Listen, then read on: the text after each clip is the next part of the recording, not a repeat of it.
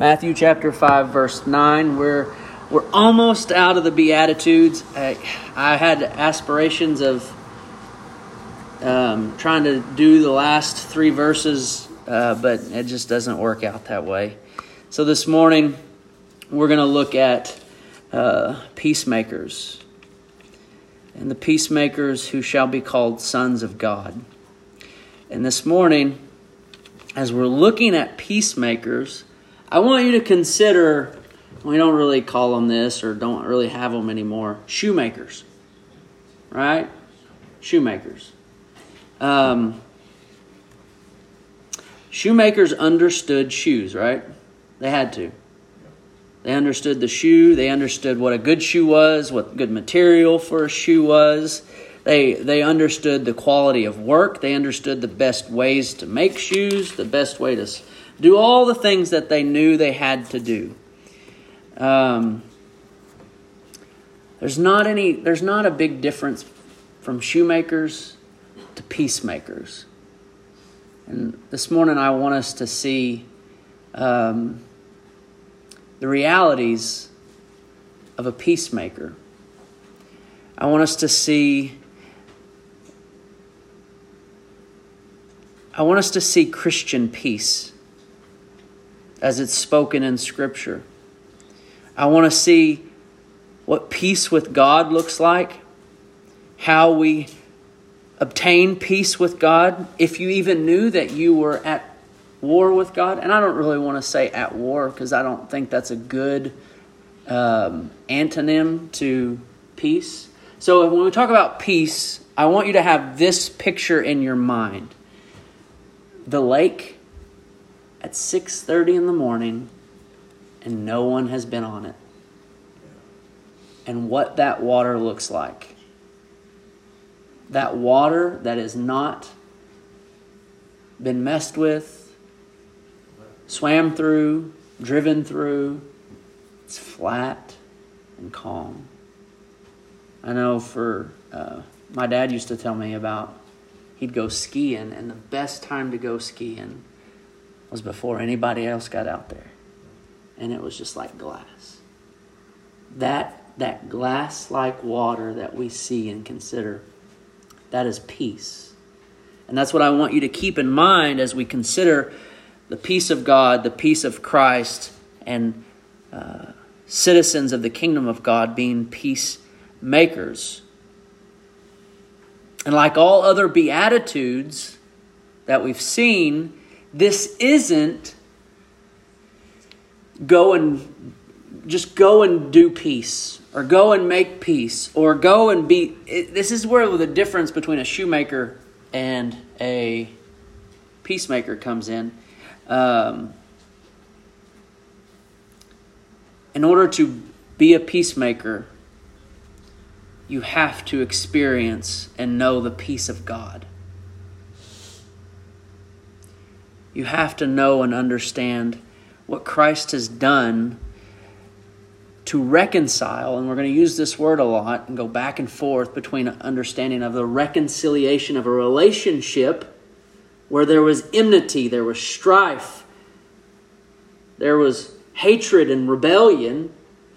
And through Christ, this relationship is reconciled, and then all of that stuff is wiped away, and it's peaceful. The relationship between God and man in Christ Jesus. I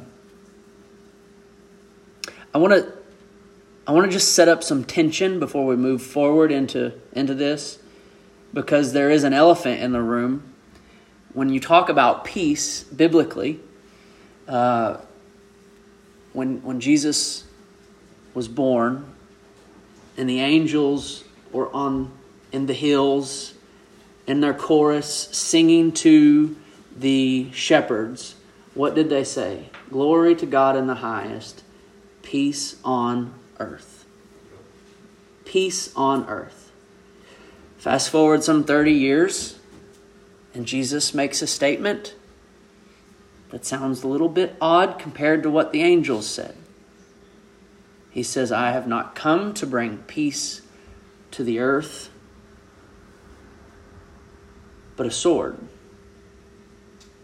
So there's this tension here between those two passages and some other passages we could look at. What are we talking about? Are those two different things? What is this peace that these angels were proclaiming?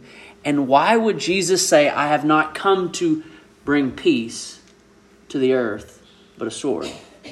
So that answer will be partly found today in the Peacemakers, but it will also be partly found next week, Lord willing, when we come together and we look at, to conclude the Beatitudes, when we see that these peacemakers will also be persecuted and reviled. So we'll kind of get a part of that answer this week and next week. So let's keep in mind the picture of peace, the lake. That word peace, we kind of have this idea of one, quietness, rest, set at one again. That really that image of that glass-like water without being disturbed is a good picture to keep in our mind. Let me pray real quick. God, as we speak of heavenly things, as we look to spiritual things, we need and seek your guidance, that you would open the eyes of our hearts by the power of your Spirit, revealing the truth of your word for Jesus' sake. Amen. Matthew 5:9, just like all the other Beatitudes, has the same pattern. Blessed are, and then the characteristic or the type of person are the peacemakers, and then the fulfillment of the blessing, for they shall be called sons of God. And I believe it was last Sunday during Sunday school, we looked at Psalm 119, and it has a few lines in it where it says, blessed are those, or blessed are those. And I just want to remind us of what it means when it says blessed are. And that word is happy. Happy are. Now what we talked about last week at Sunday school was that our happiness isn't found, or we're not seeking happiness in these things around us. You don't look for happiness every day within your family, because we determined they go away. Sometimes the relationship severs even prior to death. We learned at our house yesterday that we don't look for happiness on a daily basis in our animals. But even kids listen. To want to be happy each day based off things that can fade or that will go away will bring about a temporary happiness, will bring about will bring about depression, and will bring about a false satisfaction.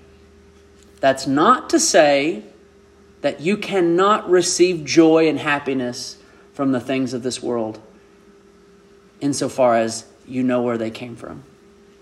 Insofar as you know that when you receive joy from a pet, or from a family member, or from a sunset, that every good gift comes down from above.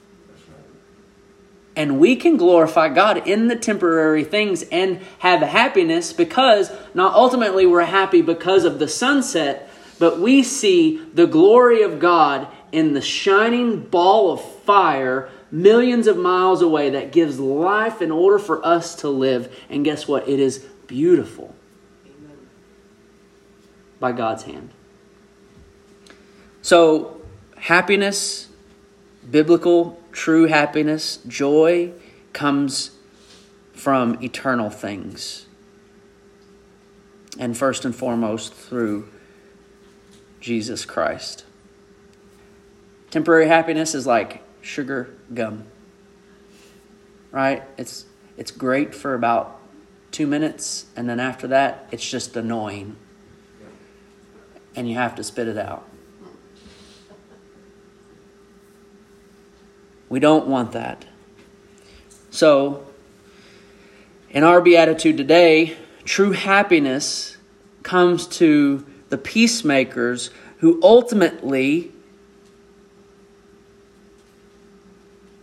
have peace with God. And that'll be the first thing we look at. But I want to let you know the rest that we'll see. Not only have the peacemakers, the reality of peacemakers have peace with God. This is through the gospel. And the blessing of that is that they are no longer at enmity. They're no longer at strife with God. They're no longer enemies of God, but sons and daughters of God. And number two, they have peace. They have the peace. Peacemakers have the peace of Jesus within them, given to them. They're co-heirs of this peace that Jesus has secured by his blood. This is an internal peace. And the third is that the peacemakers who have the peace the peace with God, who have the peace of Jesus, seek to share and show that peace in their lives. And as a son of God and a daughter of God, if you seek to share and to show that peace, you will suffer like your elder brother, which is not a bad thing. It's not a bad thing. And this is an external peace that we seek to have with others. So number one, they have peace with God. Since the fall in the garden, the natural state of man is at unrest with God. So imagine you're at the lake and you see that pure glass-like water, and then here comes Shepherd running right behind you, and he just jumps and splashes and kicks, and that water is just a havoc. It is no longer at rest. It is no longer resembling peace, but it is resembling turmoil. This is the natural state of man post-fall outside of Christ. Turmoil. The water is a mess. No peace. Romans 5 makes it clear that man in his sin is at enmity with God. He is a rebel. He is an enemy. Now think about that for a second. Did you ever consider, and I hope you have, but maybe some of you haven't, that you as a human being in your sin is an enemy of God? It's not a fun thing to say or to talk about, but it is the truth of who we are as people outside of Christ, an enemy. And so what we do as sinful people, we see that water, we're like Shepherd. He did it for fun, but we're just doing it to be ugly and rebellious. That's our nature outside of Christ post-fall. By nature, we are children of wrath, following the course of the world, following the prince of the power of the air, following our own desires and our own lusts. And James 4 says, if you have fellowship or friendship with the world, you have enmity with God. We're just stirring up all kinds of strife.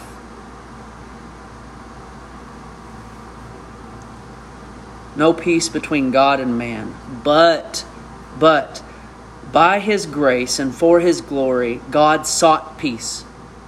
See that? God sought peace. But even really, it's more than that. God made the peace. He didn't just say, I want peace with man. He goes, I'm going to get peace with man. I'm going to have it. I'm going to make it. I'm not going to wait upon them, but I'm going to go and get them. I'm going to give them my peace so that we can be reconciled, so that our relationship can be calm, with no more strife, no more turmoil. And these two themes of reconciliation and peace go together. I told you the story a few weeks ago about Thomas Jefferson and John Adams, how they were friends, became bitter enemies over time, but as in their old age and writing back and forth in letters, they became friends again. They were reconciled. If you wanted to understand that word reconciled, enemies becoming friends, reconciliation. And when you're at a state of battle with enemies, strife, there is no peace. But in reconciliation, that is when peace exists. Only when peace exists. See, God sent His Son in order that He might reconcile Himself to sinful man. That He would have peace with God. And that's why the angels declared on those hillsides, "Glory to God in the highest, peace on earth," because Jesus had been born. Jesus came and took residence on earth as man for the sake of peace with God. That's why they could sing what they sung that night. But even then, the shepherds didn't quite understand it all. They didn't understand that 30-some years later that this baby was going to be executed, murdered on a cross for the sake of even their peace that night. They didn't understand that. But we have the privilege of the Word of God to show us why, how we have obtained peace. Turn to Romans chapter 5.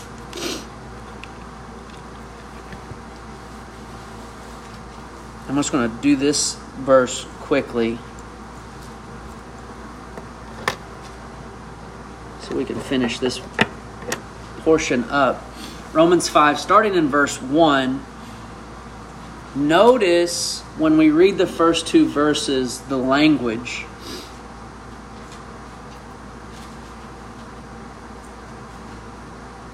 Let's consider this. If you were here last week, we talked about because of our impure hearts, because of our nature, because of our sin, we are not allowed into the presence of God. That's still, again, that idea of, hey, we have strife here. You cannot come in. Right? No, enemies don't open their doors to one another and say, come and dine. That's not typical enemy protocol. There's no access to God for His enemy. But look what He's done in Jesus Christ. Chapter 5, verse 1. Therefore, since we have been justified, meaning you have been counted righteous, you have been counted good. Not that you are, but you have been counted good before God. Since we have been justified by faith, there was that what we were thinking about in Sunday school, that faith. Since we've been justified by faith, not by our works, not by our efforts, not by our lineage, but by faith, this is how we have peace with God through our Lord Jesus Christ. Through Him we have also obtained access by faith into this grace in which we stand, and we rejoice in the hope of the glory of God. Peace and access through faith in the Lord Jesus Christ. But how did He do it? Verse 6.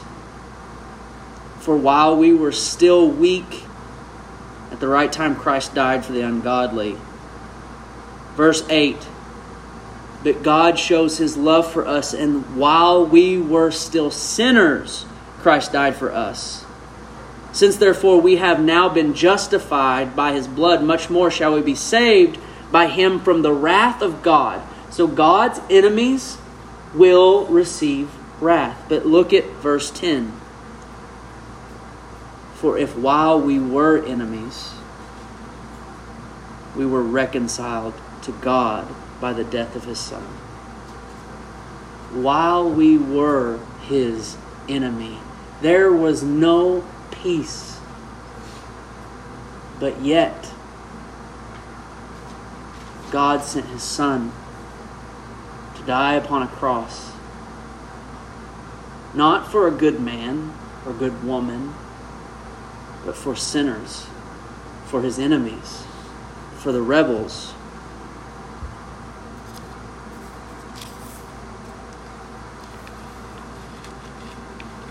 We read...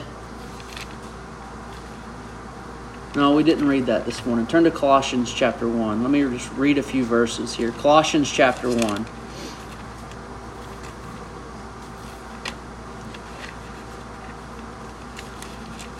Ephesians, Philippians, Colossians. If you get to any of the books that start with a T, you've gone too far. Colossians 1, verse 19.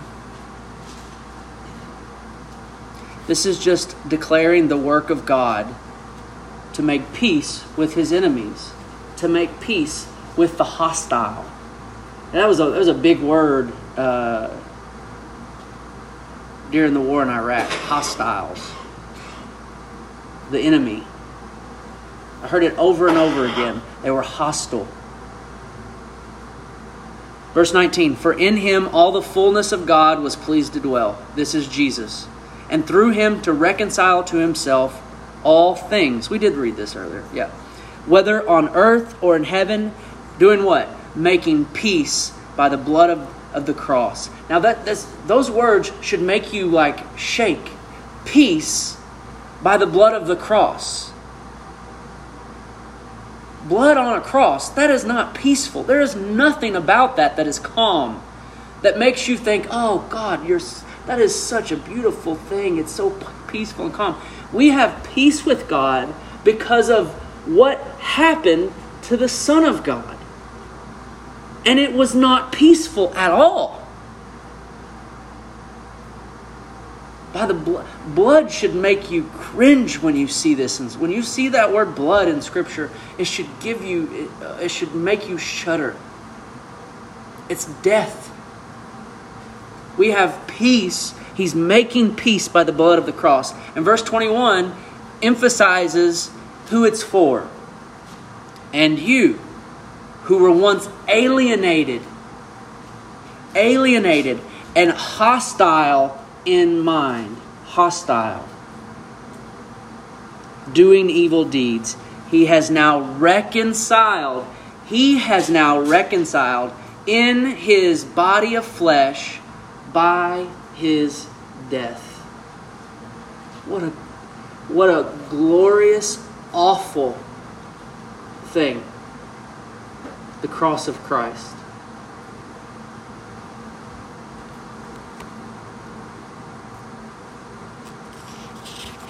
And in this, hostile, alienated, doing evil deeds, look back at verse 2 in chapter 1 of Colossians. What does Paul call them? Saints and faithful brothers. This isn't based on them seeking peace or them seeking to be something or trying to be something. It is based on what Christ has done upon the cross. Even when they were hostile, alienated, and doing evil deeds, because of Christ, they are now able to be called not enemies, but brothers. Not sinners, but saints. And there is peace. Look at the next verse, at the end of that verse. Grace to you and peace from God our Father. I won't go there, but Ephesians 2 Paul reminds the Ephesians that you were once far off. You were once alienated, but God has brought you near and made peace with you.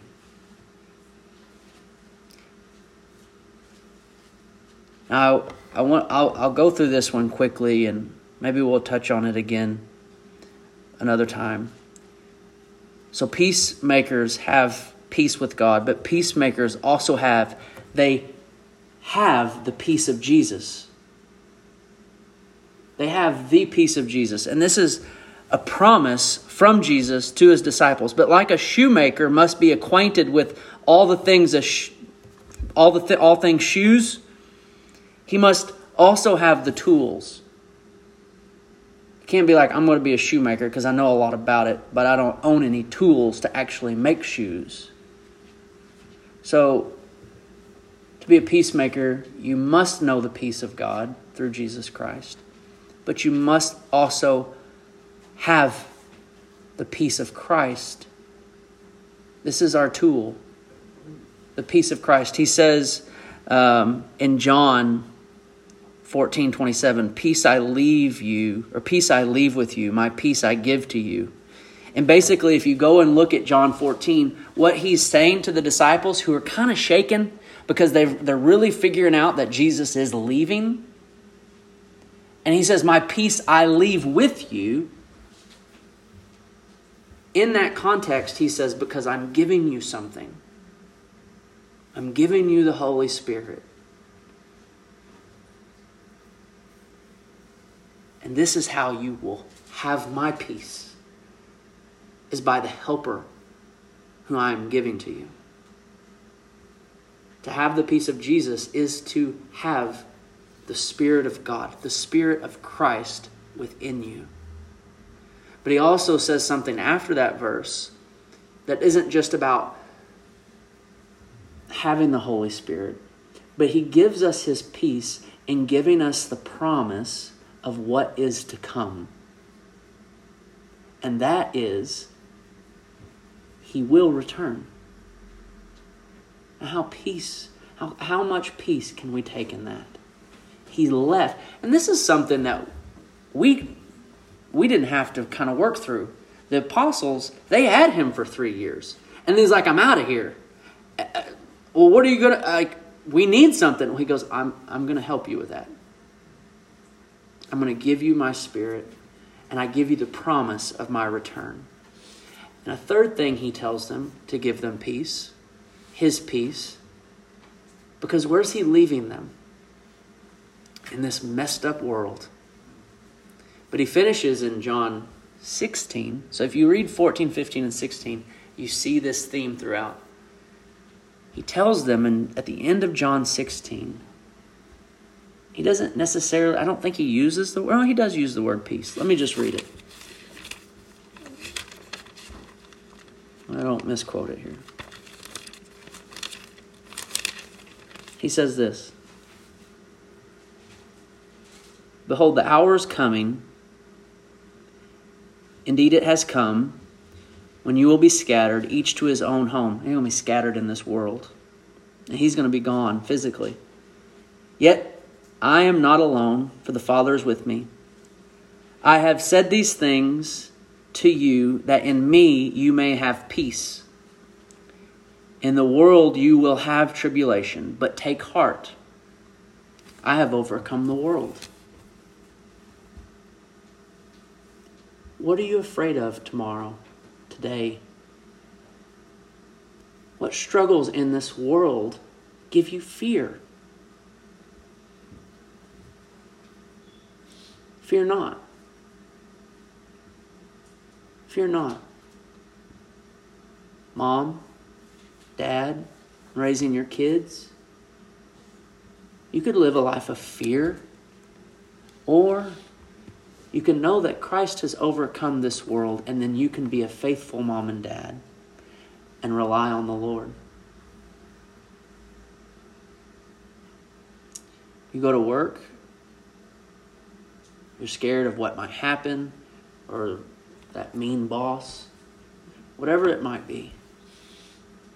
Fear not. Fear not. Live in the peace of Christ. that He has given us, the indwelling of His Holy Spirit, with the unchanging promises that He is coming back and that He has overcome the world. Lastly, the peacemakers share the peace of God and show the peace of Christ. How do you really know if someone's a shoemaker? Because they tell you what they know about shoes? Or maybe they have a tool that they know can make shoes and they show it to you? How about you see them make a shoe? Then you know someone's a shoemaker. How do we know we're peacemakers? How do you know someone is a peacemaker? Not because they know the product, not because they know the process. We can't claim to have peace with God or possess the peace of Christ and peace not flow from us.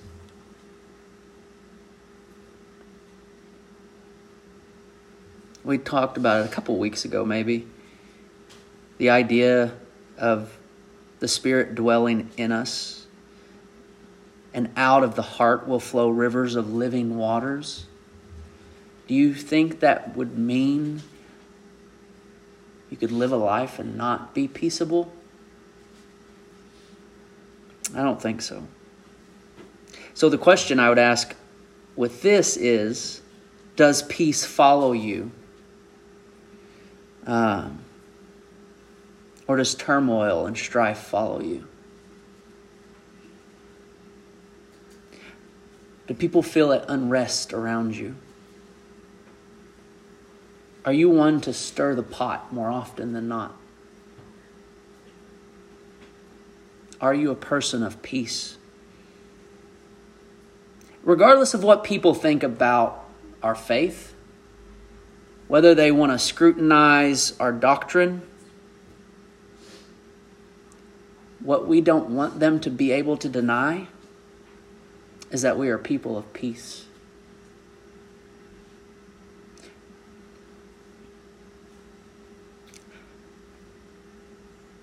And they will be attracted to that. Not always, but most of the time, people are attracted to people who are peaceable. But as we'll see next week,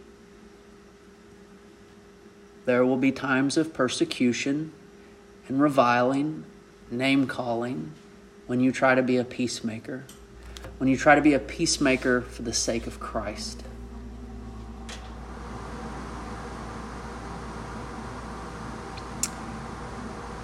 Peace among believers. Just quickly, 3 things to think about as peacemakers. Peace among believers. Let me read this to you. I'll read these. We don't have to turn there. Write these down and take a look at them later. For the sake of time, I'll just read them.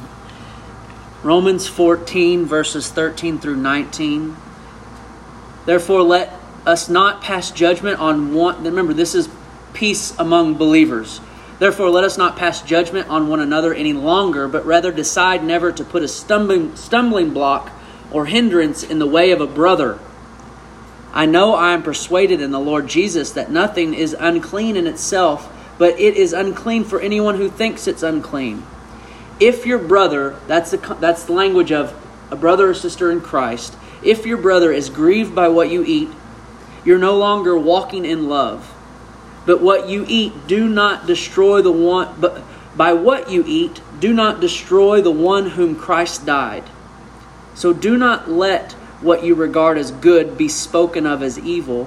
For the kingdom of God is not a matter of eating or drinking, but of righteousness and peace and joy in the Holy Spirit. Whoever thus serves Christ is acceptable to God and approved by men. So then let us pursue what makes peace and for mutual upbuilding. When we come together as the body of Christ, let us pursue what makes peace and for mutual upbuilding. Do you know how many times in our car we have to say something to our children?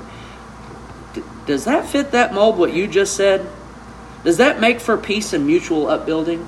So I'll ask us as we come together. The words that we speak to one another, does it fit that verse? We have to guard our hearts when we come together for the sake of doing business together. On our business meetings, do what we say makes for peace and mutual upbuilding, even in a disagreement. We must be peacemakers among one another. Number 2, peacemakers among everyone. Hebrews 12:14. Again, you look these up this week. Hebrews 12:14. This is pretty cut and dry. Strive for peace with everyone. There's not really much to add to that. Strive for peace for everyone. We're going to see next week that people could care less about having peace with you sometimes. We're also going to see that the second half of that tension, that Jesus came not to bring peace to the earth, but division, is that the truth of God will divide and does shake up the waters. Truth divides. You got sheep, you got goats, you got fruits, you got thorns.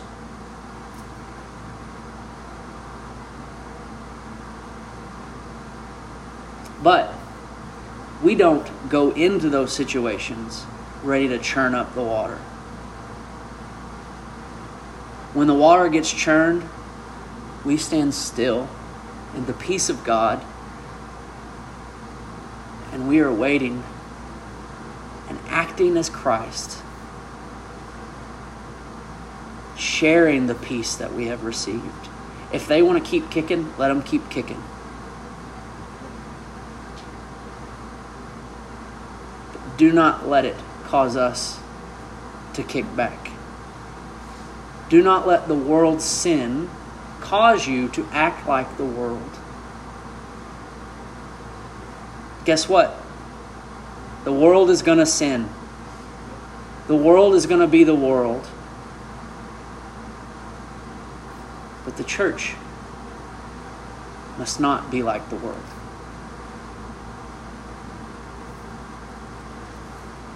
And lastly, maybe most important, you have a message of peace. The passage we read during our songs, 2 Corinthians 5, we are called to be messengers of reconciliation.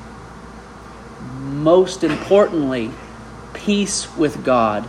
You hold the message of peace with God. Share it.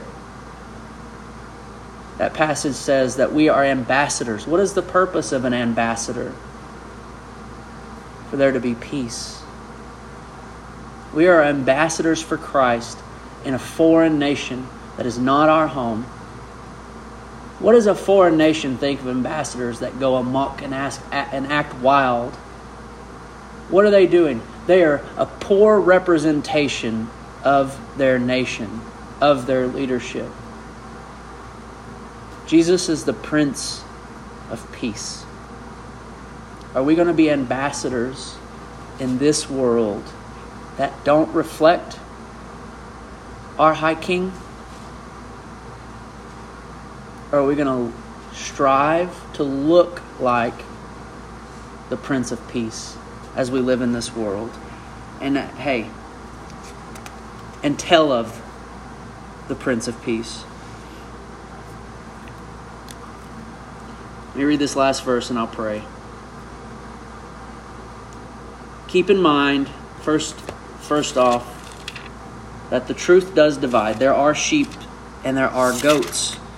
There is fruit and there is thorns. There's wheat and there is chaff. The Word of God divides. And if you are on the wrong side of that, you are an enemy of God today. And my message to you is turn and believe in what Christ has done. Now, You might say, Luke, I just really need you to tell me a little bit more on what it looks like to be peaceable. Well, hear me out. James 3, who is wise and understanding among you? By his good conduct, let him show his works in the meekness of wisdom. But if you have bitter jealousy and selfish ambition in your hearts, do not boast and be false to the truth. This is not the wisdom that comes down from above, but is earthly, unspiritual, and demonic. Let me remind you, that's bitter jealousy and selfish ambition that boast in falseness. That does not conduct itself in meekness. Verse 16, for where jealousy and selfish ambition exist, there will be disorder. The waters will be churning. For where jealousy and selfish ambition exist, there will be disorder and every vile practice. But the wisdom from above is first pure, then peaceable, it's gentle, open to reason, full of mercy and good fruits. It's impartial and sincere. Now here's the icing on the cake. A harvest of righteousness is sown. You gardeners, the harvest of righteousness is sown in peace by those who make peace. You want to live a life worthy of the calling of Jesus Christ? You want people to come to Christ? You want to be a servant of the Lord? The harvest of righteousness is sown in peace only by those who make peace. And the only people who can make that type of peace are the ones who know the peace of God through Jesus Christ and have been given the peace of Christ by the indwelling Holy Spirit. And if that is not you, you believe and repent in the gospel of Jesus Christ. Cry out to Him, have mercy on me, for I am a sinner. I am unclean. Wash me, cleanse me of all my impurities and iniquities. And you will be a son of God. You will be a daughter of God. Make that confession today. Be baptized in telling the world that you have been washed, not by water, but by the blood of Christ. Let's pray.